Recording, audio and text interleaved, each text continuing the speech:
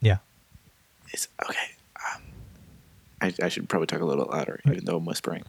Yeah. No, I can barely hear you. So I just got that email from our producer, and Chris Dana. Hardwick is not our guest. Yeah. Yeah. Yeah, no, I read that too. Yeah. So it's Dana. She's our guest. Yeah. I feel attacked. I feel bamboozled. Well, we didn't take her notes from last week, you know. Oh yeah. So I feel ambushed. yeah, hoodwinked. Yeah. So I Rush, mean, I David. guess. Yeah. Sure. I thought you were defending her. I thought you were on her team. Oh no, I am just trying to accurately get a picture of how you're feeling with this. Oh, okay. So you're mirroring my. Okay. Yeah. All right. So, yeah. So this is oh shit, she's coming. And then we can run the theme. On the theme.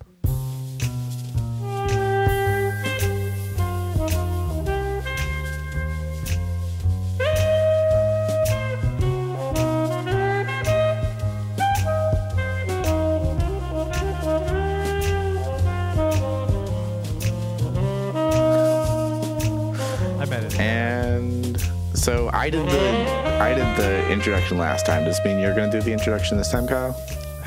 Because I mean, you've been doing a decent job of it. hey, welcome to Twin Peaks, Hey, the show where we talk about Twin Peaks. I'm your host, Michael, and it's Kyle.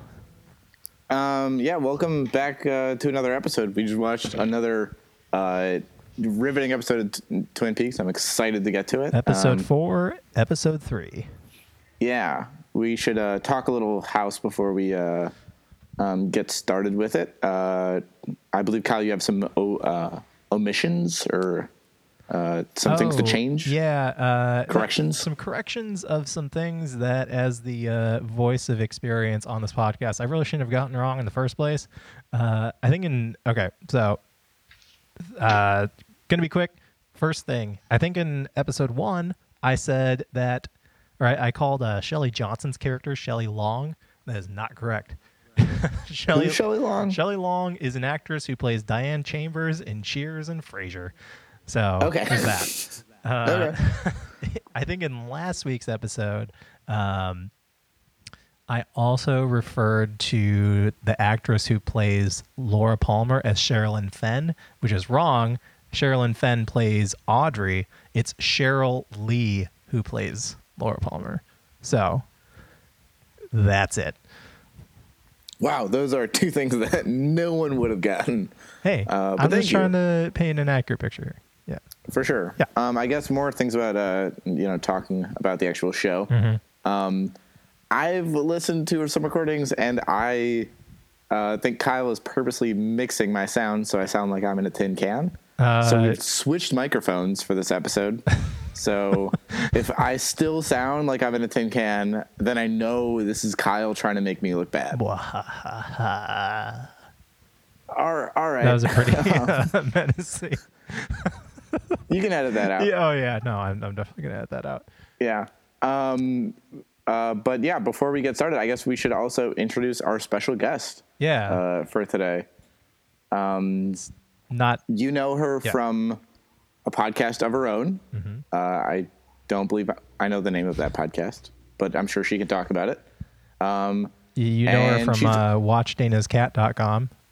Yeah. Yes. Hopefully she got someone to watch her cat last week. Yep. And she's a producer of this show. Her name is Dana. Welcome, Dana. Ooh. Thanks so much for having me, guys. Yeah. How's it going? Yeah. It's great. I'm excited to be on, excited to be a part of this, excited to be your producer. Yeah. Yeah. Mike? Do you have any immediate notes for us? We did not take any of your notes previously. That was... Yeah, I noticed that. I noticed you didn't listen to my notes from last time. We listened. We just didn't act. Yeah. Yep. I thought they were good notes. Let me just put that out there right from the outset. I thought they were good. Well, yeah, so I would just suggest, listen to my notes, and, Kyle, sometimes you laugh so hard it's like a choking, there's a choking thing happening. Anyway, don't do that. Well, that's just a but medical just like that thing. in my notes. I can't really. Oh. I'm sorry, I didn't realize. Right. It's my bad. Yeah. So aside from that note, all the other notes are good. Mike? Do I have notes for her? I don't know. What? No, I don't know.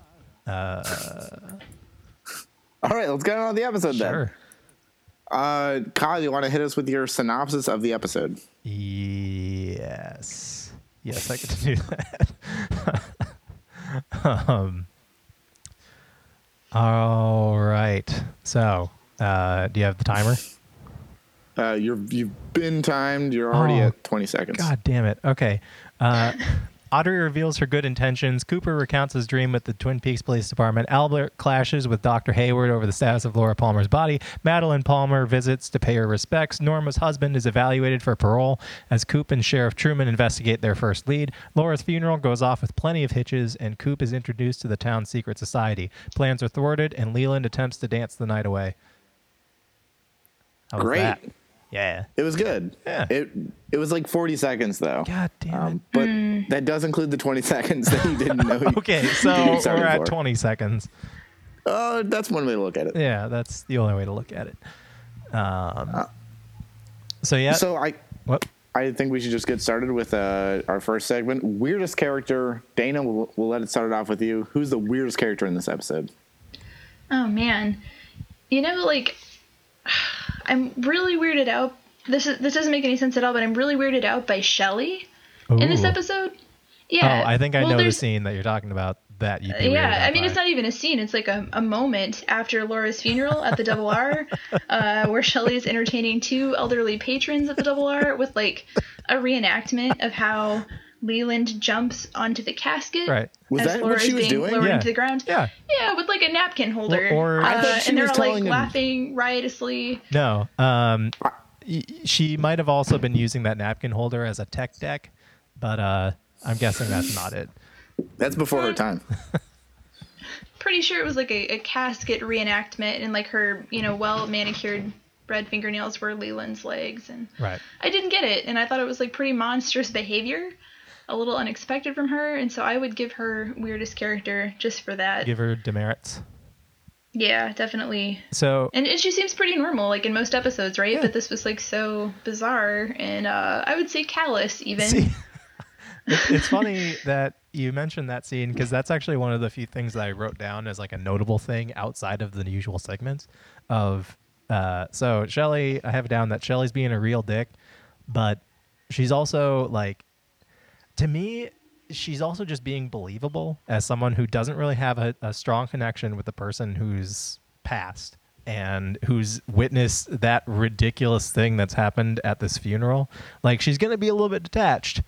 And if I don't know, I can easily see someone being like that, which is kind of sad because it's a very dickish thing to do. Yeah. I don't know. I mean, she's sleeping with Bobby, who is, technically Laura's boyfriend. I feel like I would have more of a connection with the deceased. Like being the other woman, I think it's bizarre that she's so detached from the situation. And her husband probably killed Laura. Exactly, Right. yeah. She's like touched Laura's dried blood on a shirt. Well, That's true. I mean, that was Leo stuff. It could be anyone's blood. Right. Or anything's, as we've discussed. Yeah.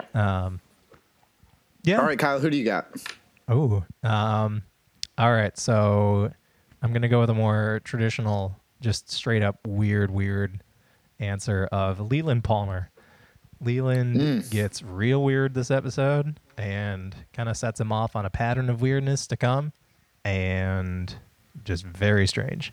A lot of crying, a lot of strong Dancing? emotions from Leland.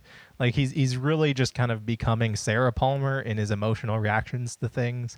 Like at the outset, he was so grounded, but still remorseful that, or not remorseful, but sad that his daughter was dead. But now he's just getting weirder and weirder. And yeah, I don't know. Yeah, his dancing is now becoming his catchphrase, just like his wife's screaming. Right. Yeah. I mean, assuming anyone would dance with him, which... Well, repulsing the other patrons, right? Like that there were a couple of women he tried to dance with who were like visibly repulsed. Oh yeah. By him. I mean, to be fair, if any of us were in that situation, I feel like that'd be a very similar reaction. That. Oh yes. Oh, hey, crying elderly man. I will dance with you. Yes, let's do this. Do you think he was drunk when that happened? No. Nope. Yeah. It'd be better if he was drunk. I'd feel better about it. Oh, okay. You'd feel better about it. Yeah. I guess for weirdest character, I gotta go with Nadine. It's the little things, Nadine, especially. It's just a subtle performance. When it's no. When the camera's panning in her and Ed's house in the beginning, and you see a little sculpture. I don't know if you caught it, but yes, there's a little Nadine with an eye patch. Yes, on her. I was hoping this would come up. Mm-hmm. Yep. Oh, great little addition there. But then the big one that really blew my mind was when she doesn't know who James is. Yeah. He's lived with them a lot. He comes by. He definitely comes by. I mean, I thought he was under Ed's care. He's living there, right? Until his mom gets back? I don't think he's living there. I think he's... Where would he live? Probably his parents' place. Like, they don't just leave their house and sell it every time they go. I think he's kind of just autonomous, but then he checks in with Ed, and Ed checks in on him every so often. It's still hard to believe that Nadine would not recognize her nephew. Yeah, because Nadine has some... It's revealed by that line that Nadine is out of her mind, and it's very sad. Like, I didn't think that scene was weird so much as it's just very tragic. Like, she just gets done explaining this whole sordid love triangle. Oh, that's so sad. Yeah, and she's really not picking up on the clues that Ed is throwing out there, that he does not feel the same way about the little brown dormouse. And God damn, it's sad. Why hasn't Ed left her? Because she's insane, and it's a small town, and in small towns you don't get divorced. It becomes clear later too, right? Like why he stays with Nadine. I feel like there's like more backstory to their relationship that becomes clear in later episodes. Yeah. Say no more. Yeah. Yeah. Sorry, it was too much. No. Nadine is in future episodes, Mike. Okay, great. All right. I want to see more of Nadine. She's a very interesting character. Yeah. She becomes more interesting. Oh yeah. Season 2. Ooh. Get ready for it. All right, I guess we got to go to weirdest scene then. Yeah. Kyle, let's start out with you. What do you got? I feel like it's a cheat answer, but and sorry to take this off the table for you guys. The funeral has to be it. Mm-hmm. Yeah. There's everyone handles the funeral wrong. It seems like no one behaves like they should at that funeral. Yeah. I don't know. Guys, thoughts? Funeral? Well, yeah, like I think it's kind of it's upsetting to me at least how like Bobby decides that it's okay to like mimic Audrey's like clearly disturbed brother Johnny in his behavior at the funeral, and then like launches into this giant tiger. Like, that's pretty messed up. It was 1990 though. No one cared about mentally or differently abled individuals back then. That's true. Like what? I thought I'm sorry, I'm totally cutting off. I was going down a totally different tangent. What were we saying, Kyle? Well, I was just going to say that indicative of that is Audrey's referring to his condition as emotional problems, which is clearly not what's happening. Yeah. So, yeah.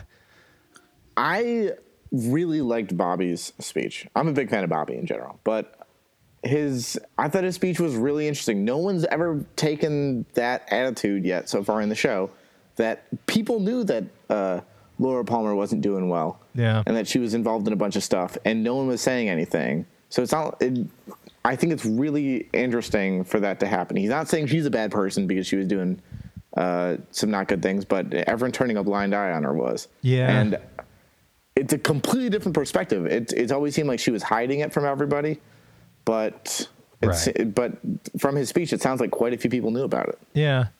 I mean, even James knew about the coke. Yeah, it's also interesting. It just adds further wrinkles to Bobby's character because he's also still the guy who's been cheating on her with Shelley Johnson all of this time, and hasn't really shown any sort of remorse for that transgression against her. I mean, technically, everyone is cheating with everybody else, though. Yeah, she was technically seeing James, but he didn't know about James until the investigation, right? Until it's revealed that there's the bicycle in her eyes reflection.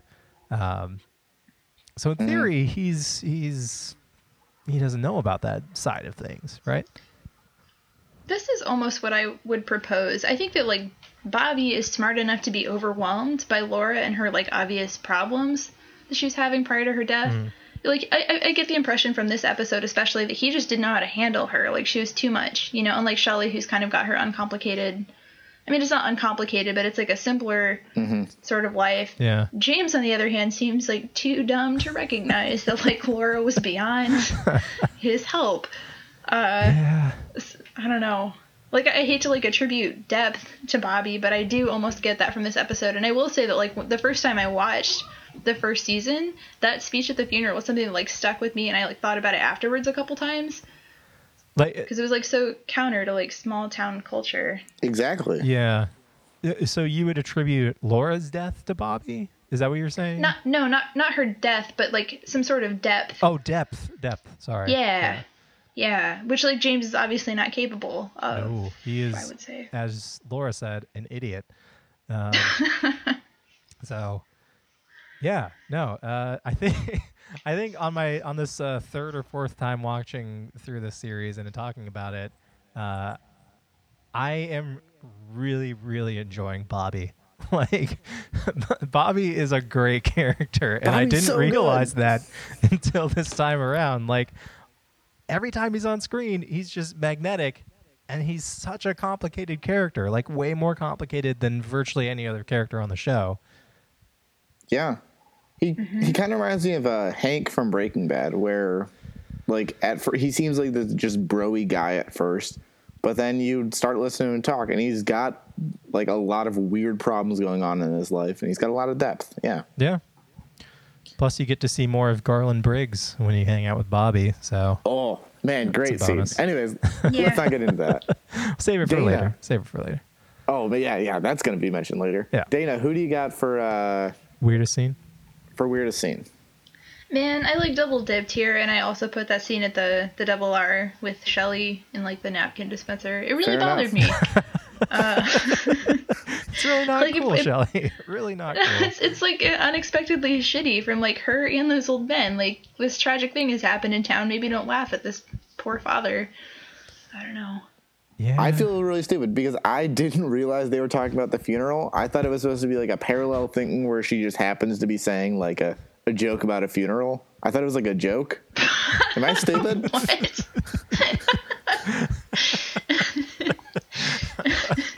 I'm surprised you didn't also interpret it as a tech deck, but no, I didn't get it. I didn't get it at all. Clearly. She also made those weird sound effects. Do you remember that? Like, they weren't even good, really, but she like went out of her way. Oh yeah. To make these like very unfeminine sounds about like the casket. I don't know. She's just challenging gender norms, right? Guys, let's talk about it. Hey, can I talk more about the funeral scene? Because instead of saying my own weird scene, I just want to talk more about the funeral scene because there's so many weird things in there. Well, it's such a focal point of the episode. We're gonna probably be revisiting it the entire time. Yeah. Here's a little tiny note. Did Audrey purposely style her hair like Agent Cooper's? Oh my gosh, she did. I never picked up on that. Me neither. Because that's what guys want to see. Because you see her with this weird slick back hair, and she looks. It's not really a good look. She could be going for the Josie. And then she makes eye contact with Cooper. I'm sorry? She could be going for the Josie. Okay, well, she makes eye contact with Dale Cooper right after that. So I think that's got to be the case. Yeah. No, I did not put that together. Me neither. Okay, this is going to be weird. But also just something that I noticed this third time around. Does it strike anyone else as being kind of odd, like how traditionally attractive Johnny Horn is? Yeah, he's like maybe the best looking guy in the show, I would say. Like the most classically good looking guy in the entire show is Johnny Horn. Yeah. It's so strange. Mike, get into it. I guess I'm into it, sure. Go back, watch the scene, and just behold. Like, he rocks the long hair, too, which not a lot of people can. And there's that intimate moment where Dr. Jacoby, like, brushes it back for him. Yeah. It's really touching.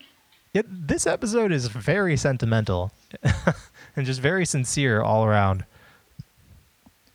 Also, to talk more about fashion just in general, Donna's hat in that funeral scene was really cool. Did you guys notice it?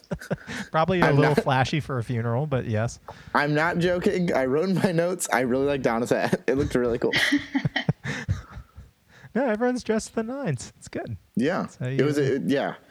I also noticed something during the funeral scene that they continue doing on later in the show. And maybe they've been doing it before, but I didn't notice it.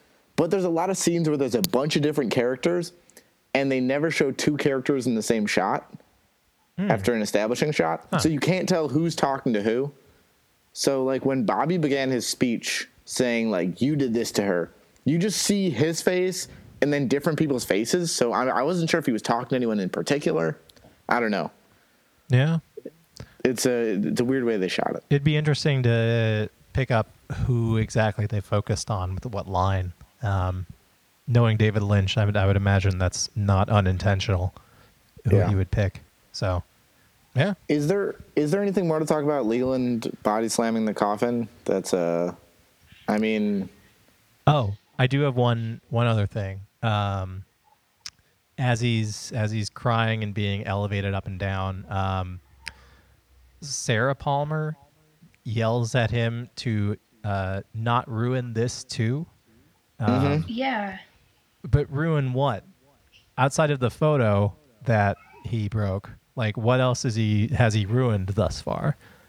I thought she was referring to the photo. Yeah. I didn't know what she was referring to, but that's a good point. Yeah, there's no other incident so far. Like, I'm wondering if it's, I can't imagine it's just the photo. Like, are we supposed to get the impression that Leland is like kind of a workaholic dad who's always up at the lodge and not at home, or? I never got that. Mike, I don't know. His first time watcher. Do you pick up on that at all? Nothing that I've noticed. I mean, he seemed very involved. Like, he seems absolutely devastated. He doesn't seem like there's a connection missing between him and his daughter. It's hard to piece together because we don't have really any time of them before her murder. You know, like there's never time where they spend together before the murder. Yeah, I mean, I've never gotten that from the character though. Yeah. I guess we should move on to Bad or David Lynch. But I'm guessing we'll come back to the funeral at least once. Oh, absolutely. Yeah. I'm gonna give a quick shout out before I give my Bad or David Lynch. In Leo's scene that he had with when he was talking to Agent Cooper and Truman. Yeah. He was really good at acting there. I thought it was really good acting. Nice. Usually I'm not a big fan, but I thought he was really good in that scene, especially when he said, like, he was chopping the wood the whole time, and they say, will she confirm the story? And he goes, yeah, if you ask her, in like a way where it's like, yeah, because like I'll make her do it. I'll beat the answer out of her. Yeah. Do you think that's what it is though? He just needs something to do with his hands. And then that's the problem. And then he's like, okay, I can distract myself with this. And then now the words just flow naturally. I can be this monster. Yeah. Especially I don't know, when he's but holding weaponry. In literally every scene, I thought he was really not good and unnatural. And in this one, I thought he was pretty good. Dana, what do you think about Leo's acting? I thought he was bad in this scene too. I really did. Okay, so you think he's bad across the board? Yeah, just across the board. Yeah. Is he your nomination for Bad or David Lynch scene? No. Ooh. Who do you got for that? So there's there's the scene where the Bookhouse boys go back to that the bar or whatever that's their place, the and they're like Roadhouse. interviewing Bernard Renault. Like everything about that was so bogus. Like, you're running this months-long sting operation in which Big Ed has been like undercover, but like in this one moment you're gonna like tie the guy up and reveal everyone on the team to him. Like, we're all in on this and we're looking at you. And they didn't even ask good questions. I thought like the interrogation was shoddy. Like, they didn't get anything good out of him or interesting. I don't know. And why didn't they wait for him to hand off the drugs? They ruined the whole point of the sting. They caught him too early, you know? Yeah, exactly. Yeah, like early enough that he was able to tip off his brother. He's like now involving Leo in his getaway. You know, it really sucks that they're not operating as a wing of the police department, because this would be a great scene for the worst police work segment. Yeah. Well, yeah. I think it goes under the category of worst police work. They're acting as private citizens, man. They're private citizens. The sheriff is there. Yeah, as a private citizen. He has his badge on. Rand Paul, his badge 2016. is on his chest.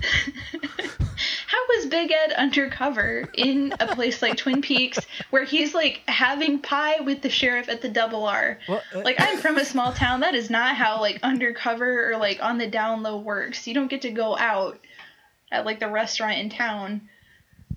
Wait, I'm just confused about all of that. They don't show Ed being undercover, right?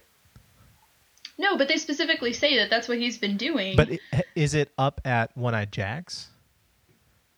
No, I thought they said he was undercover when he was at that bar at the Roadhouse in the first episode. In the Roadhouse on the first episode. He was undercover that night. That's why he was there.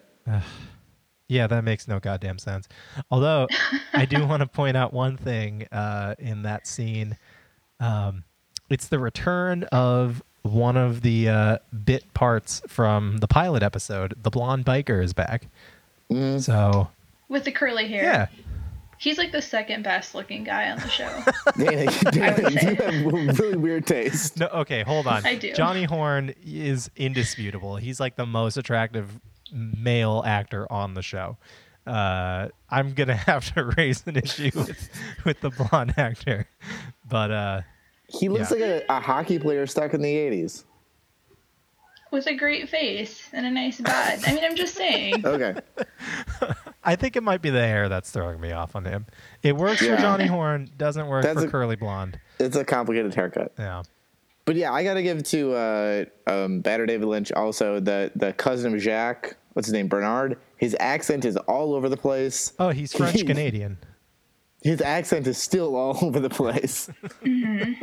I've heard people with French Canadian accents, and they don't sound like that. Can we all stop and admire the fact that French Canadians are A, in this show, and B, in villainous roles? Are they only in villainous roles? There are only two. It's the Renault brothers. Anyways, spoilers. That guy's a terrible actor. I don't think I think in the case of Batter David Lynch, it's just bad. Kyle, do you see anything weird, any worse acting than that? I thought Madeline Palmer's reveal was very stiff in an indescribable way. I don't know if you guys picked up on that. Up on. Well, in the same way that Laura Palmer's acting has always been pretty stiff, right? Yeah, like she's like the queen of cheese in the show. It's both Maddie and Leland's reaction to one another, I think. Like, especially since, so Maddie introduces herself. Hey, Uncle Leland, it's me, Maddie. They both like recognize one another. They realize that it's one another. There's kind of the happy moment, and then boom, they're both crying. I mean, but that seems realistic. It seems a little bit poorly acted, but I mean, yeah, that could happen. That's a situation that probably happens. Oh, the situation is fine. It's just the timing of it, and I think the acting of it that's just so off.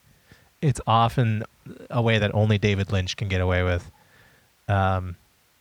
Although I do have one other Batter David Lynch thing, which isn't even David Lynch, but just 1990 in general.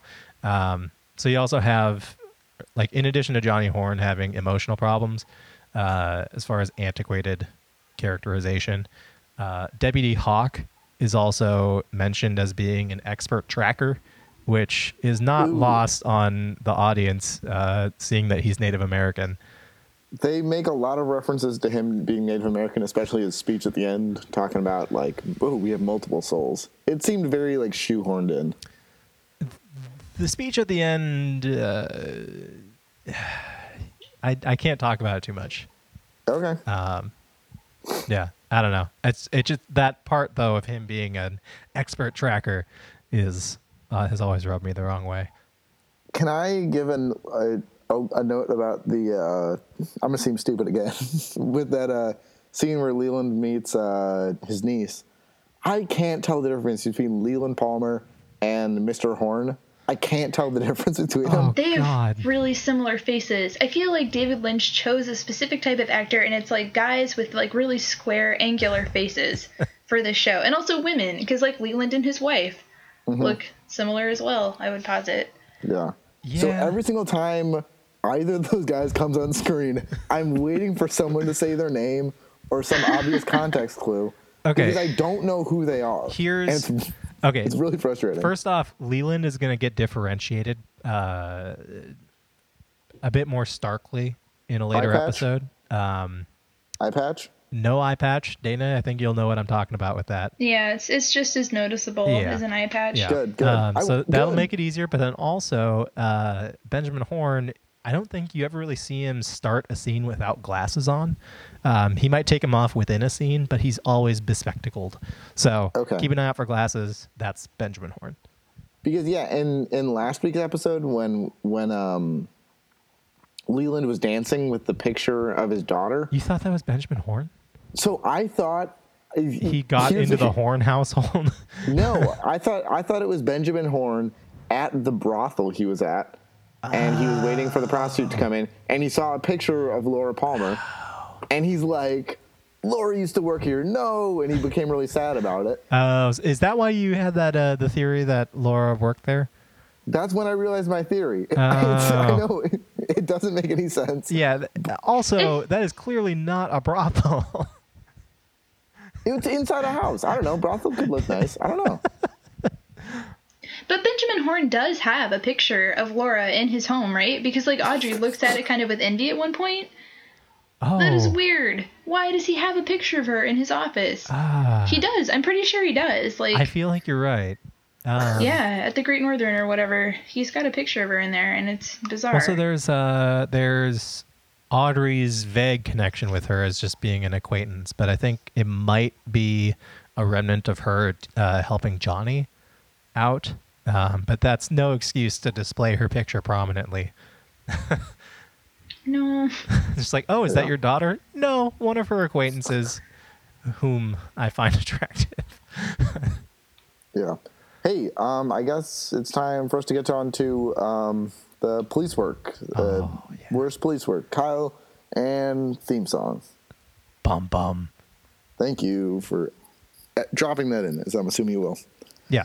You guys are going to get sued, I swear. Okay, first thing, as a producer, just don't tell Dick Wolf, please. I mean, my fingers are crossed, but if somebody else notices, I can't help you. Okay. I'm just saying. All right.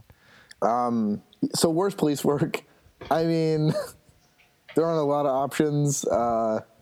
Kyle, what do you got for worst police work? Okay. Every time I've watched this episode, I'm just furious at everyone involved in the investigation, except for Alfred. Alfred is the only one who gives a shit about doing a good job. Mm-hmm. So first thing, Laura's body really should have been fully examined in accordance with Alfred's wishes. Like, he's not being unreasonable in a federal murder investigation of a serial murder case. It's not just... I have to say, though... What? Alfred does seem a little gung-ho about just drilling her head open. Like, the way he was going to start exhuming her body was just drilling her head. She doesn't need it anymore. She's dead. I think there's like a special order you're supposed to go in, and it doesn't start with just drilling through a girl's forehead. Well, he already got to her stomach. Yeah. Like, this is the end of his list. Yeah. Okay. He just needs to drain out the brain. It's fine. No, yeah, so the body really should have been fully examined. Like, they could really easily reschedule a funeral, as he mentioned. Alfred, even though he's being a dick, he shouldn't have been punched. That's wildly unprofessional. Very unprofessional police work. Yeah. Coop should have signed the report because it was accurate, and a fellow federal officer was assaulted on the job by a police officer under Dale Cooper's supervision. Yeah. None of that happens. And it's it's maddening. Kyle, I agree. I think this is small potatoes, though, to Coop and what's the secretary's name? I keep forgetting. Lucy? Yes. And Lucy. Just going along with, tell me about your dream for who killed Laura Palmer.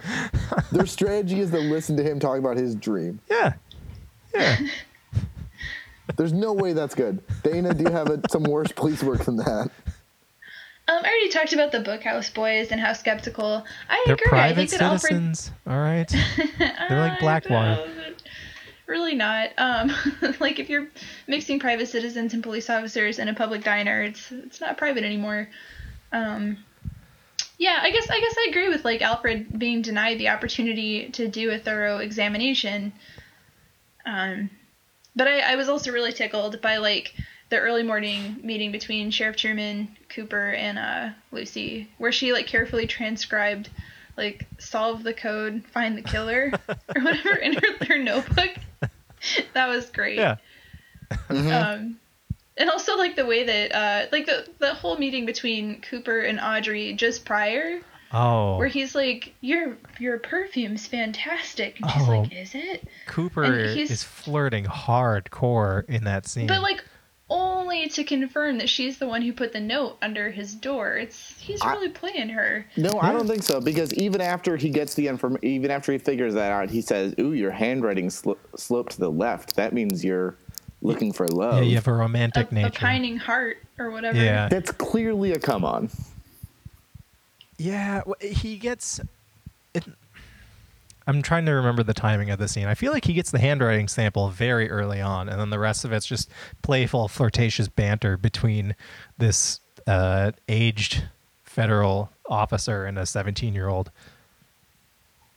Yeah. I mean, he isn't that aged. How old can he be? 35? I think he's supposed to be in his 30s. Yeah. And I mean, the actress that plays her is probably in her 30s, too. Not relevant in the context of the show. She's still 17. She's definitely like one of the more immature characters too, out of all the teenagers on the show. Mm-hmm. As evidenced by her wearing his haircut to the funeral. Yes. Or like hiding in cubby holes. Yeah.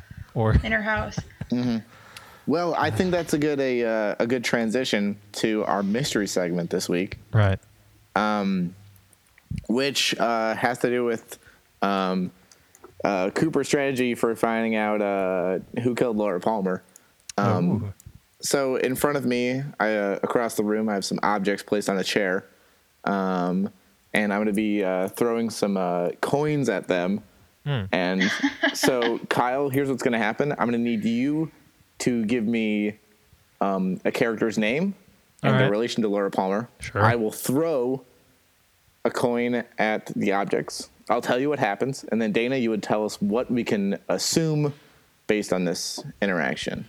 Oh. Okay. Is this an interesting bit? Do you guys want to do this? Sure. Yeah, I'm ready. Yeah. Great. So you want the name and relationship first? Please.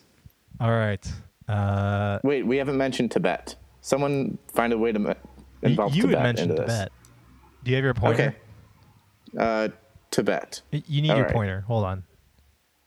I can't be sure of what you're talking about without your wooden pointer. I'm pointing to just the word Tibet on my screen. Close enough. Perfect.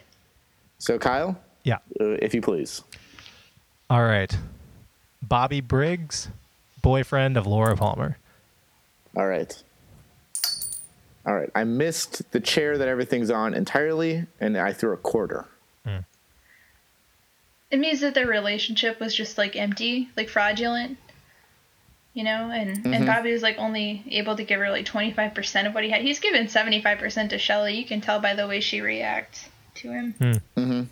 Yeah. Good. All right, Kyle, what do you got? All right. Nadine Hurley, aunt of Laura's secret boyfriend. That's a stretch. We'll see. Oh, I hit an aspirin bottle with a nickel.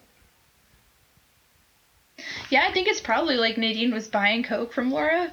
That's my guess. You know, like drugs, like aspirin, kind of like medicating from their own lives. Mm-hmm. The interaction of money and drugs. Yeah, they're both involved in like love triangles too. Yeah, there's a kindred spirit there. Yeah. Not that it's my place to say anything as the namesayer, but could it be that Laura was stealing medication for Nadine and selling that? Okay, guys. From where? Like stealing it from Nadine and selling it to other people. Yeah, exactly. Or... Oh yeah, okay, I'm on board with that. That would explain a lot about Nadine. Yeah, antipsychotics or whatever. I'm sure you can get high off some of that. I don't know. Maybe she was like convincing James to do it. Ooh, yeah, that might be. Maybe she was stealing them from Nadine and giving them to Audrey's brother. Oh. I think we're coming up with some good theories. Yeah. Kyle, you got any more? If this were cracked, we'd really be fleshing these out. Let's see. I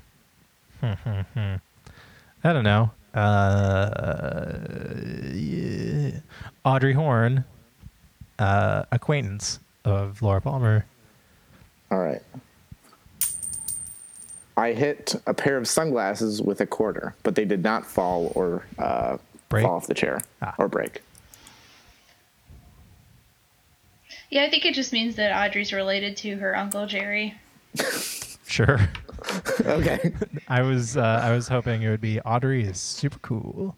Super cool. I mean, there's obviously that too. You saw that red sweater with the frilly neckline she was wearing at the beginning of this episode. That's really like speaks for itself, I would say. That was a great sweater.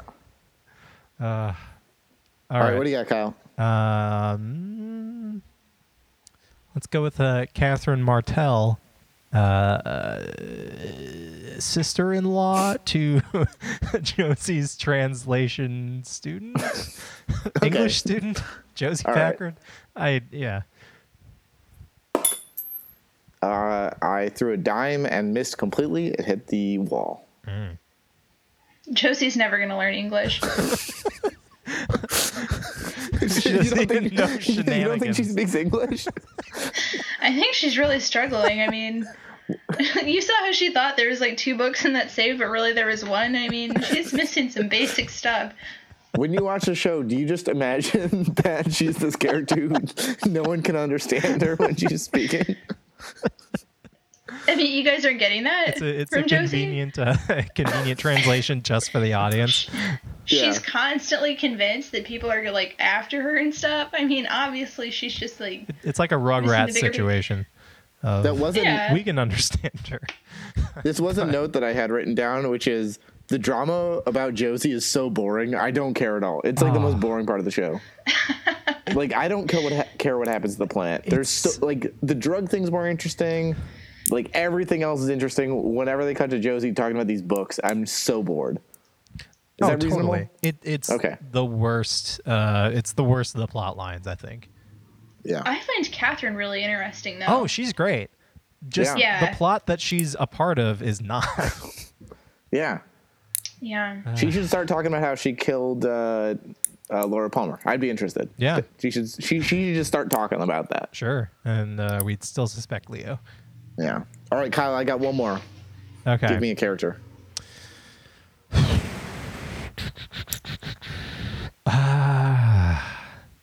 I don't know. Donna Hayward, BFF with Laura Palmer.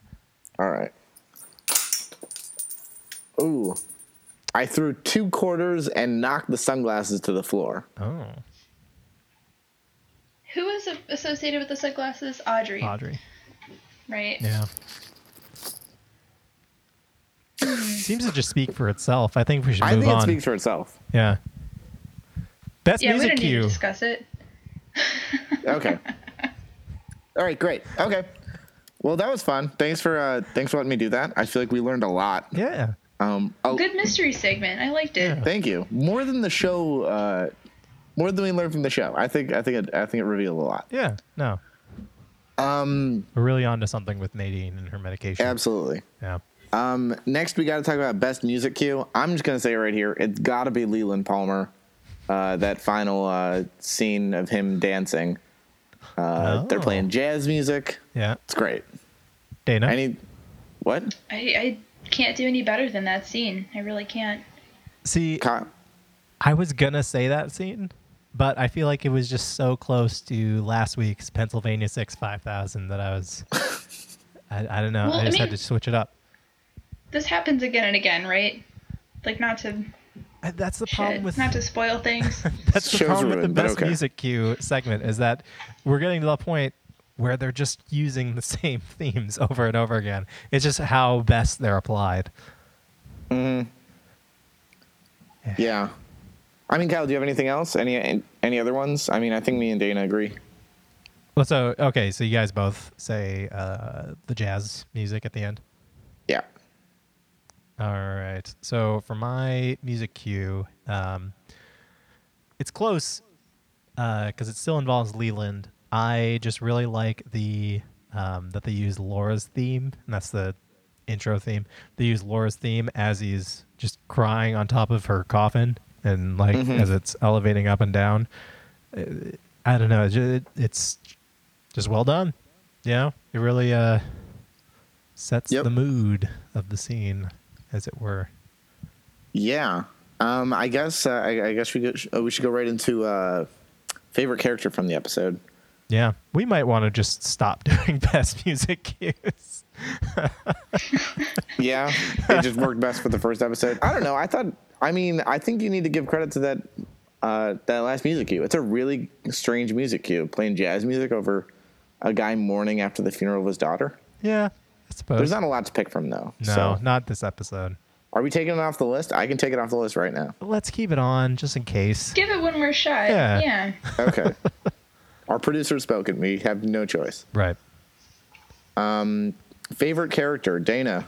Oh, hold on. Before we get into favorite character, we have to discuss, was Dale Cooper the best character of this episode?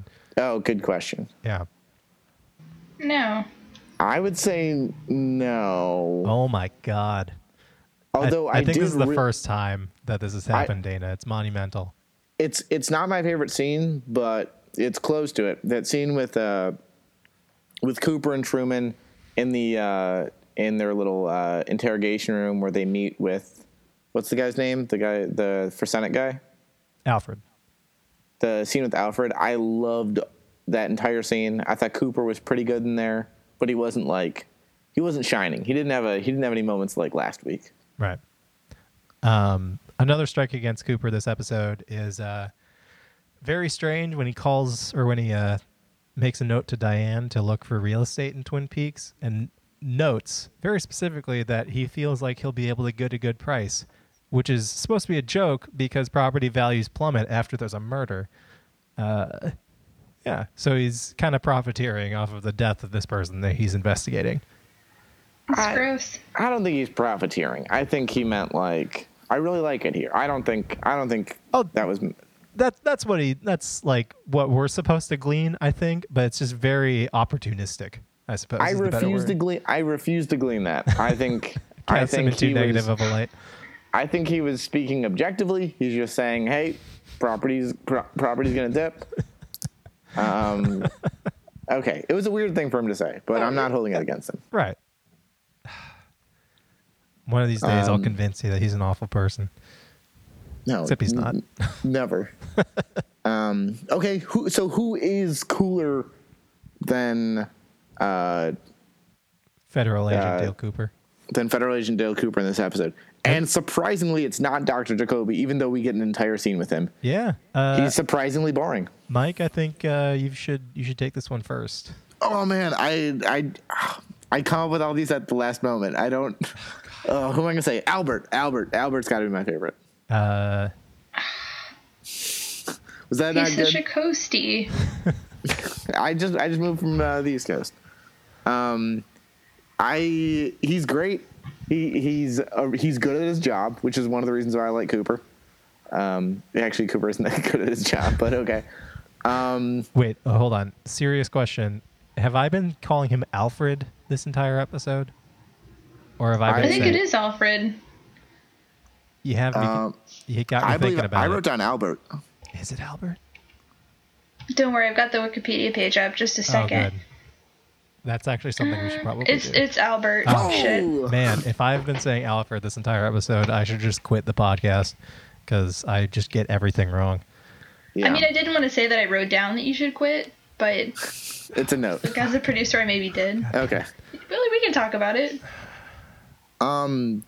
But yeah, I think I don't know. I thought there weren't any huge standout favorites in this episode. There are a lot of people I really like. Bobby's dad was around, and he wasn't particularly great. Yeah. But he didn't blow my mind. Dr. Jacoby was there. He didn't do too much. Audrey.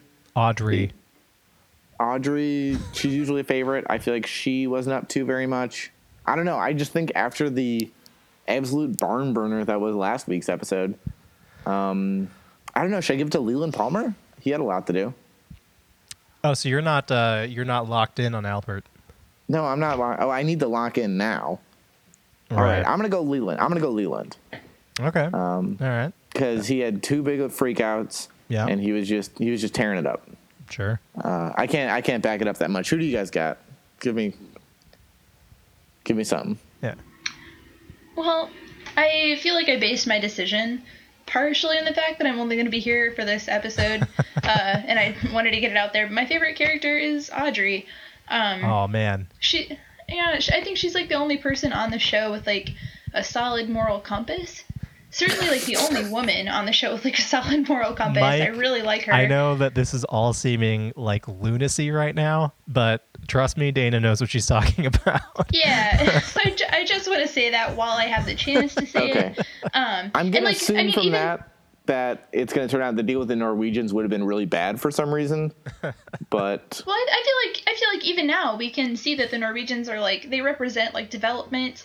You know, like progress. See, this is what I was trying to tell Mike, and he was not having it. I was like, we're already starting to see hints of Audrey being almost like a, not necessarily like a Robin Hood type character, but, you know, someone who's like tearing down an institution that she doesn't fully agree with, namely her father's business. Exactly. Yeah, like she recognizes her dad is kind of this like evil capitalist, like bringing all this business into town. And like Sheriff Truman says, like, we like it, you know, that Twin Peaks is kind of secluded and like lonesome. And I feel like Audrey also likes that and doesn't want her dad to like bring this big business in. And in this episode specifically, she like cops to calling out One-Eyed Jacks and like explains this to Agent Cooper, even though it's like kind of uncomfortable for a teenage girl to talk about this brothel. It's not uncomfortable for David Lynch's teenage girls, though. Let's be real. Okay, well, I was uncomfortable as a 26-year-old and could only imagine how I would have felt at 16. So yeah, I admire her in this episode. And then there's like the whole scene where she's like sneaking in and kind of spying on her parents and her brother Johnny and Dr. Jacoby. She's like she's an observant individual. Exactly, yeah. And I like that about her, and I think she's possibly one of the best, most good characters in the show. Most morally good. Exactly, yeah, that's what I mean. Yeah. She's not that much fun to watch, but she's like doing the right stuff. I don't know, man. That sexy teenage Audrey dancing. Yeah, it doesn't do much for me. Sorry. Boom. That curly-haired biker, though. God damn it. Yeah. No, Audrey's great. I just didn't think that this episode, she just didn't have that much to do in this episode other than that opening scene. Right. But that's, yeah. Yeah, but you're going through a Lifetime show of the of the series. Well, so Dana, did you happen to have any sort of backup for that's episode specific, or are you just leaving it at the meta answer of Audrey? I would even say Audrey for like my episode specific answer. You know, she is kind of guileless and like super earnest in her conversation with Agent Cooper in the morning. You know, she's a weirdo, but she owns it, and yeah, it's a great her. She reveals the fact that she wants to help in the investigation, which is good. Yeah, but I'm interested in what you think, Kyle. Like, who was better? So the person I put down is, I actually have Albert down as my favorite character. Oh, you were making me feel bad for saying Albert. I wasn't making you feel bad. I was just asking. Wait, Alfred or Albert? It's Albert. Okay. You had it right. I was, yeah.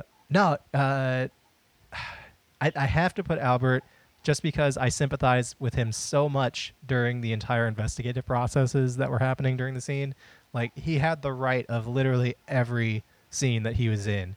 He was a dick, but he was a consummate professional throughout, aside from being a dick.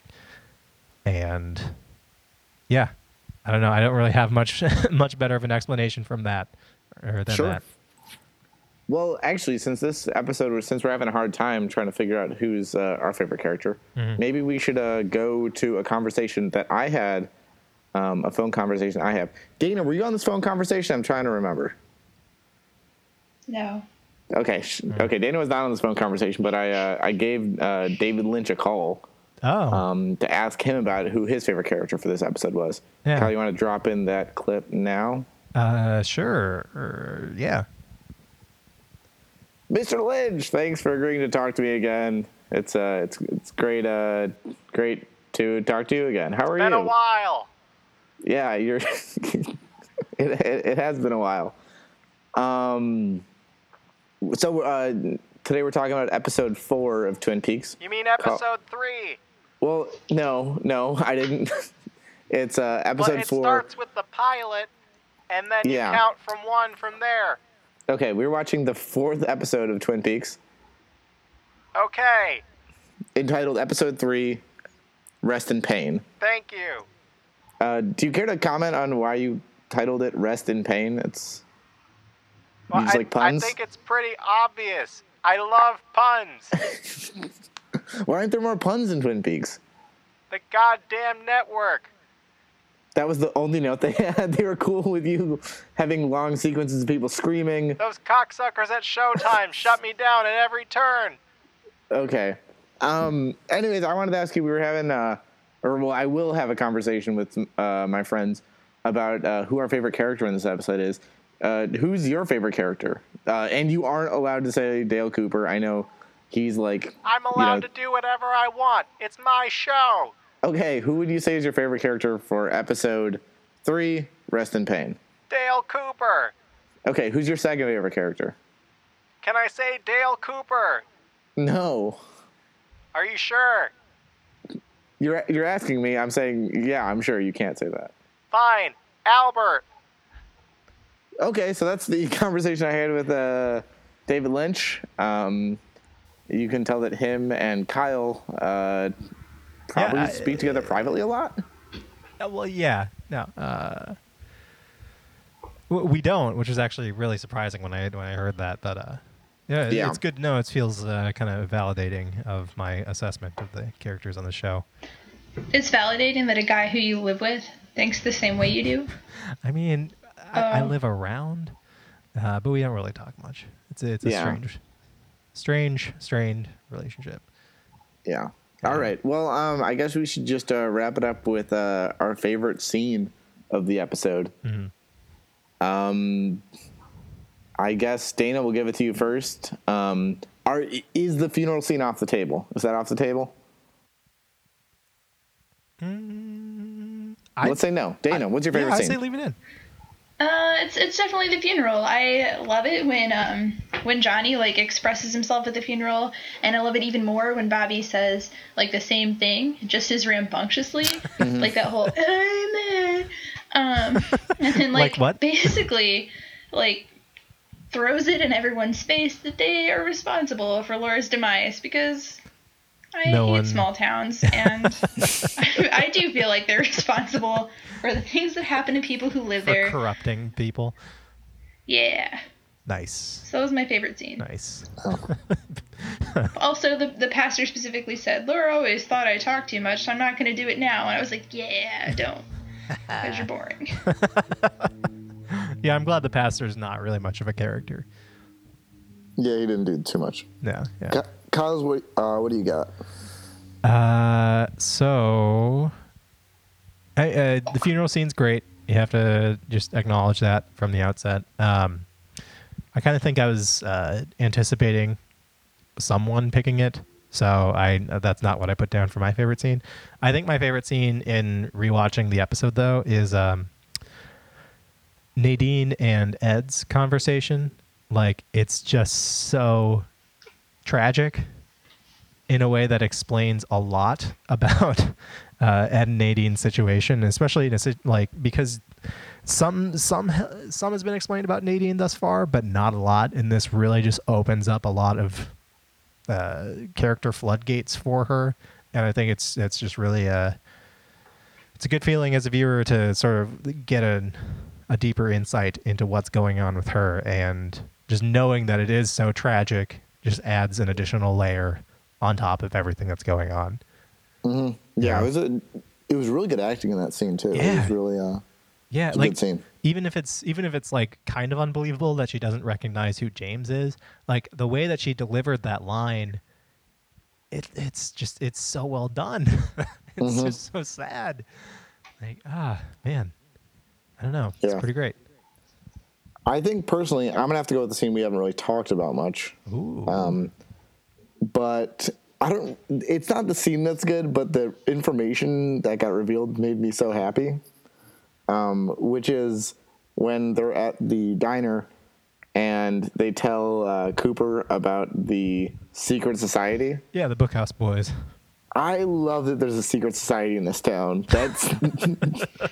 I was like smiling. I'm like, cool. There's a secret society of people protecting. Who knows what they're protecting? It's like dark forces, did they say? Yeah, dark forces exist in the woods outside of Twin Peaks. That's so Except cool. that, like, James is apparently a member of the secret society, right? Yeah, probably. Like, Sure. in my mind, that really negates any cool factor that the secret society might have had. You don't think James Like, yeah, is kind James of cool? is in on it. No. He rides a motorcycle. James is an idiot. He's an idiot. You can be an idiot and be cool. No. No, you can't. He rides a motorcycle. Bobby is clearly the coolest character amongst the high schoolers. There's like 4 high schoolers that we know. Yeah, that's all you need. That's the size of the Twin Peaks high school. Them and the breakdancing dude. Audrey's cooler than both of them. She's more likable, but she doesn't have the cool factor. Okay, maybe. Yeah. Like who would you more readily envision moonwalking down the hallway? Okay, sorry, Kyle. I forgot about your favorite character. Yeah. All right, thank you. Moonwalking Joe.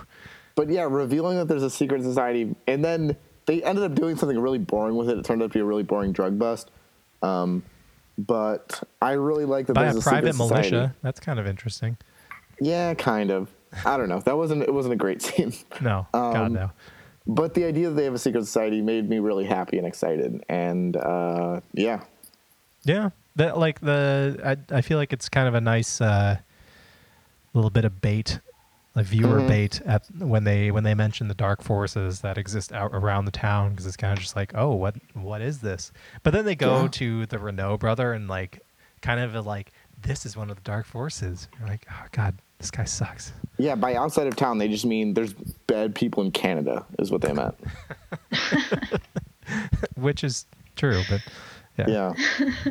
Yeah, so I guess that's pretty much it. Dana, any parting thoughts you have for the episode? Well, do you have any notes as well? Well, I'm sure. Okay, sure. Give us some notes. Yeah. I mean, like I said, just the same notes that I've given you before. Like, you know, I realize there's maybe a medical condition, Kyle, but when you laugh and you like make that choking, don't worry about it. Don't let it hold you back or anything. Well, I mean, I've spent a lot of time, you know, in therapy, just kind of coming to terms with that. So I'm trying. Like trying to stifle it? Well, yeah, and also just, you know... Or just, like, learn to live with it. Learn to live with it, not letting me hold it, not letting it hold me back, but it's hard. Well, yeah, you do you then. Don't worry about it. It's hard. Yeah, my other notes, you know, like, don't worry about a thing. Like, don't worry about the network or, like, any ad revenue. I'll deposit all of it to my bank account. Just, like, don't worry about things. That's all. Yeah. What is the network name? You need to worry about it. Okay. Wait, do we have an ad for the week? Do we have an ad for the week? Well, I mean, Kyle, if you want to read the ad, I didn't get an ad, but Kyle, if you want to read one, go for it. I do need my bike fixed. Just throwing that out there. Oh. That could be an ad. Okay. Do you have a website that people can go to? Nope. greasyhands.com. Don't go there. It sounds terrible. Okay, I can verify it is if you want to support the show, go to Dana's weird fetish site called greasyhands.com. Enter promo code I'm into weird stuff and get 10% off DVDs. Yeah. Okay, great. Dana, we usually close out with our famous catchphrase. Do you want to say it for this week? Haven't you only said it like once? I maybe don't remember it. I think you should say it. We've said it 2 times now, I think. Peep on twinning, everybody. Peep on twinning. And I guess we'll close up the episode with David Lynch talking about the time when he was in a private militia.